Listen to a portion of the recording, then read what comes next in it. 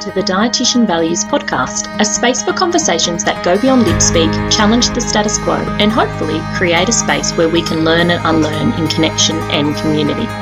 Join me, Laura Jean, accredited practicing dietitian, as I brain dump my thoughts, chat with insightful guests, and create a space where we'll probably end up with more questions than answers, but also a space for encouraging and inspiring accountable action. Let's dive in. Hello and welcome back to the Dietitian Values Podcast. Let's talk trauma-informed, and particularly as it relates to running or building a trauma-informed business. Now, as a dietitian working with other humans, as I'm sure you are working with, or as a minimum interacting with other humans in or outside your work, what I have built an understanding around, or what I've built an appreciation for, is trauma. The understanding of trauma and how it impacts on humans, the inevitable impact of humans, and the inescapable kind of knowledge that most humans are managing, or particularly I know in the work that I've done with the non-diet space with women and their relationship with food, most of the women I worked with in that space were managing or had experience or had managed trauma, and trauma is something that, having a trauma-informed practice was something that is still and was really important for me to cultivate when my focus was more on working with humans around their relationship with food. Now, it's still important because I still interact with humans in all of my work. And so if you can relate, if creating a trauma-informed practice is something that you're interested in, or something you've been working on, or just something that's on your radar, what I would like to talk with you today about is how do we continue that? How do we build on that and create trauma-informed businesses? Because the reality is how you show up in the clinic's room, in the interactions you have one-on-one with the humans you want to work with, should be the same as how you show up in your business. So to give an example, when I first started out in business, particularly learning about online business, one of the tactics that was always used was scarcity, manufactured scarcity. A countdown timer, a deadline, a number of, a limited number of spaces. And a lot of these tools that were promoted were arbitrary. It was about creating scarcity because scarcity is a driver for humans to take action. It never really sat with me. I never liked it, and I never did it, to be honest.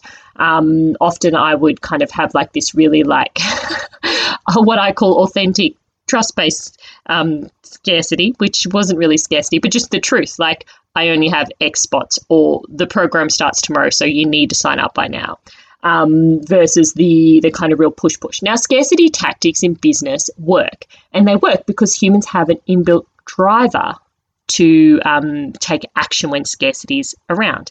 And we see this play out in non-diet, if you work in the non-diet space, around restriction and the impact that then has on somebody's relationship and interaction with food. And so when I started to look at like this 30, the bigger picture view around what was going on and around trauma, particularly when I started thinking about it from a business perspective, not just in a clinic perspective, one of the things I was often working with women around was removing or reducing scarcity around in their relationship with food so that wasn't a trigger. And so then to actually utilize, so what I saw was to utilize that then as a tool to make somebody take action to work with me or in my business was just so out of alignment with my personal values. And so it always felt yuck, and then I kind of had a framework, I suppose, to see why that was. So I just wanted to give you that example to kind of show how sometimes how the practices in our clinic, it's really important that if we're practicing in one way in our clinic, if that's important to our values to practice in one way, then we want to do it across the board in our businesses and in our life, because truly there is no disconnect. There is no like separate values that you run as a human out in the world and then you show up in your business in a separate set of values. Because if you're doing that, then it'd be bloody exhausting. So let's not get into a big conversation about values, of course, because I love to have those. But let's talk about trauma-informed business. And what I'd just like to introduce you today to is the concepts, the principles that I've been building and kind of wrapping words around on what I see as a trauma-informed business. So this is my work. This is my my kind of what I've put together from thinking about trauma-informed practice in the clinic, and then thinking about the tactics or strategies in business, thinking about the values I want to bring to business, and then building my own principles for a trauma-informed business. So I don't have any references for you or further information because this is my little thought nugget, my thought plant, growing from seed here for me. And what I would like to do, though, is continue to share with you how this plays out. And, of course, continue to support you to build your own trauma-informed business. So my 6 principles that I have come up with around what are the sort of foundation principles of a trauma-informed business. So the first one is understanding trauma and its impact. To be trauma-informed, you need to know what trauma is and the impact it can have on humans. Because if it's something you want to integrate into your business, then you need to know what it is and why it's important, what the impact is of not actually taking into account trauma when we think about the strategies and tools and techniques we use in business. So understanding trauma and its impact. Number 2 is aiming to do less harm. So it would be great if we could do no harm, but we're humans and we're humaning with other humans and we will do harm. What we can aim for, which I think is a much more realistic goal, is to do less harm. And the other benefit of aiming for less harm, firstly, it's more realistic, but also is that when we think of it around less harm rather than no harm, it automatically creates a space where we can repair, where we can learn and grow and do better. That excellent quote from Maya Angelou, know better, do better, where we can create a space for that. If we're thinking of doing no harm and then we do harm, it's a lot harder to then have that space of repair because the goal was actually not to harm. And so now we're so focused on the harm that's occurred and the shame and the judgment that comes with that. Whereas if we can acknowledge that harm will happen, we are doing our gosh darn, our darndest to do less harm, we create a space where we're actively working on it as well and where we are open to repair and growth when harm does happen. So that's number 2, aim to do less harm. Number 3 is to center choice and autonomy. Yours, but particularly for the humans that you want to work with as well. So within the way you sell, within the way you offer, offer options and ways of working with you, is to create space for choice and autonomy for the humans that you want to work with. So they can make a choice, so they're not sort of, to use a kind of very manipulative word, like trapped, or they don't feel kind of coerced into making a decision. And look, if you think about your own interactions with online, and it's not just online, but any kind of business, there's often those times where we get a bit pushed or forced into making a decision, where we get upsold on something that we didn't really want. And so a trauma-informed business centers choice and centers autonomy. So it gives the humans that you want to work with, it gives them enough information, it gives them enough space to make the choice that they want to make. It gives them the information to make it with their eyes open so that their choices and their autonomy is acknowledged and respected. So number 3 is center choice and autonomy. Number 4 is embed inclusion.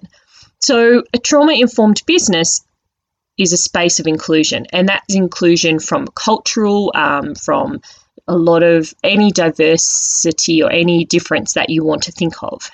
It could be something like, an example could be something like having an image description on a social media account, a transcription on a podcast.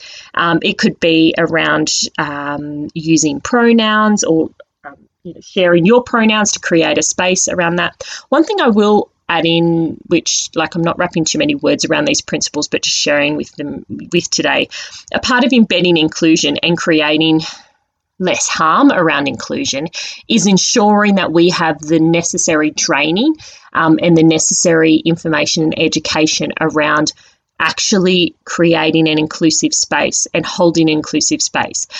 Because if we're signaling to people that we're inclusive, that we include, that we're inclusive, like let's just use non-binary, let's think about gender inclusion. If we signal to people that we are gender inclusive, and we can absolutely be gender inclusive as humans, but if we are signaling that our service is gender inclusive, without the training, the understanding and appreciation of what is actually creates a gender inclusive space, then we can do harm. So what's really important, and I think all of these intertwine, but I think particularly embedding inclusion, we need to make sure that we are doing less harm, that any inclusion efforts that we are using, and in particular inclusion efforts that are signaling to groups of people that our space is for them, we need to make sure that we're equipped with the skills and with the training and knowledge to actually back that up. So because we don't want to be signalling inclusion for humans and then doing harm. So we can absolutely still signal that we are inclusive, but I think it's just probably like a nuance there is around when we're signaling to the humans we want to work with. If we're saying that we have a space for humans with a particular diversity or diverse background, then we do need to make sure we're backing that up with our own training and understanding of what that involves. Absolutely, we can still say that, like, as a human, I am 100% inclusive of all humans. But using the gender example, I'm 100% inclusive of all genders, all inclusions, whatever and however that shows up for a human, and I truly believe that there isn't a binary, and that gender is so much bigger than we even understand probably. However, in my services, I would not, for me personally, be signaling to somebody that I can support them through, like, to use eating, in the non-diet and the eating disorder space, because for use that as an example, I wouldn't be signaling to somebody that I provide eating disorder treatment and non-diet approach strategies to support somebody through their issues around maybe how gender and body dysmorphia and their relationship with food and their body comes up, through that gender lens, because I don't have training in that, and I don't have the level of education that I would feel comfortable that I would be creating a safer, a space that did less harm. So that is just an example, a personal example, but I just wanted to add that because I think that's a really important piece to add to the whole, to the embedding inclusion. We don't want to signal our spaces are for people that we're not ready and able to support. So number 5, focus on relationships. So I've talked about this ad nauseum. No, I'll keep talking about it. And I'll link to the podcast episode I did on the importance of relationships in building, in business, in the show notes. But focusing on relationships is essential for a trauma-informed business, because to be trauma-informed, we're recognizing that there's a human. We're interacting with humans and we're bringing all of our stuff. And that trauma is held and healed within relationship, and that relationships are essential in business, but also to create trauma-informed business that we see the humans as humans, not as numbers, not as sales, not as followers, not as conversions, but humans. N equals 1 equals 1 human. So 5, focus on relationships. And number 6, share power. Oh, this is a big one. Traditional business models are embedded in a power over dynamic. Traditional health models are embedded in a power over dynamic. And it's time we change that and tore that shit down and created a space where power is shared, where we're talking about power with, where we're talking about power to, and we're talking about power within. And so where power is shared between you as the business owner, clinician, whichever hat you're wearing, and anyone that you're interacting with. So sharing power is a huge one, and it's creating a space where we are basically burning down the power over model and sharing power with, sharing power to, creating power to and creating power within our communities and within our relationships and within our interactions in our businesses. So that is number 6, share power. So to recap them, we've got our 6 principles of a trauma-informed business, which is number 1, understand trauma and its impact. Number 2, aim to do less harm. Number 3, center choice and autonomy. Number 4, embed inclusion. Number 5, focus on relationships. And number 6, share power. So they're the principles that I have come up with, and look, maybe they will change and grow as I continue to, wrap some more words and thoughts around it. And I would like to share further with those how I see, practical ways we can consider them, ways they can play out in our business. But I would love to hear your thoughts on this. These principles, do they resonate with you? What kind of space of business that they can create? So to me, when I'm thinking about a business, particularly my values-based business, it is really that whole concept of human-centered, where the humans involved are centered in the business. So that's the humans that I'm working with, and that's me as a human in my business. And centering humans and respecting humans and creating spaces for all humans to show up as themselves, which is my big picture vision for the world, particularly with dietitians, is to create a space where dietitians can show up as their full authentic selves, to show up as being humans. To do that, I need to recognize, and that's why it's really important to me, is that humans are impacted by, and humans are experiencing and have experienced trauma. And if I want to create a space where humans can show up as themselves, where humans can show up in a space where they feel supported, where they feel seen, heard, and known, then it's essential to me that it is a trauma-informed space. I can't guarantee safety to any other human being, but I can create a space where I do less harm, where I share power, where I recognize them as being humans and focus on our relationship, where I make sure that they feel and are included, where their choice and autonomy is centered. And that is the principles of my concept of a trauma-informed business. And the truth is, if we want business to be done differently, if we want to see different ways of doing business and different types of business, then we need to do it differently. If you have been holding back from business or feeling stuck in your business because you can't see a way for doing business to align with the values that you hold, to align with the way that you want to be a human, because what you've seen in traditional businesses is tactics that just leave you cold, that don't feel aligned with you, that actually you have done harm to you, or that you can see that they're not strategies that even, that they just don't align with you. They make you feel some sort of way. Maybe it's icky. Maybe it's just they make you feel resistant or stuck. No, it's not you. And that we can do it differently. We just have to find different ways of doing it. And so if this resonates, I would love to hear your thoughts on a trauma-informed business practice and the principles I've presented. Do they align? Are there any other principles that you would see being important in a trauma-informed business or in your trauma-informed business? Come over to @Dietitian Values on Instagram and find the podcast episode pick and leave me a comment.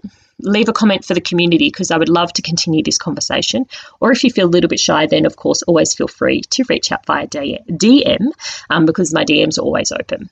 And I'd also just love to say too, if you feel like you would like support around this, if you love the idea of a trauma-informed business but don't know where to start, then absolutely reach out. I provide one-to-one support for non-diet dietitians and other helping and healing professionals who want to do business differently, who want to create businesses that do less harm, that share power, that embed inclusion, that center choice and autonomy, that create spaces that understand trauma and its impacts.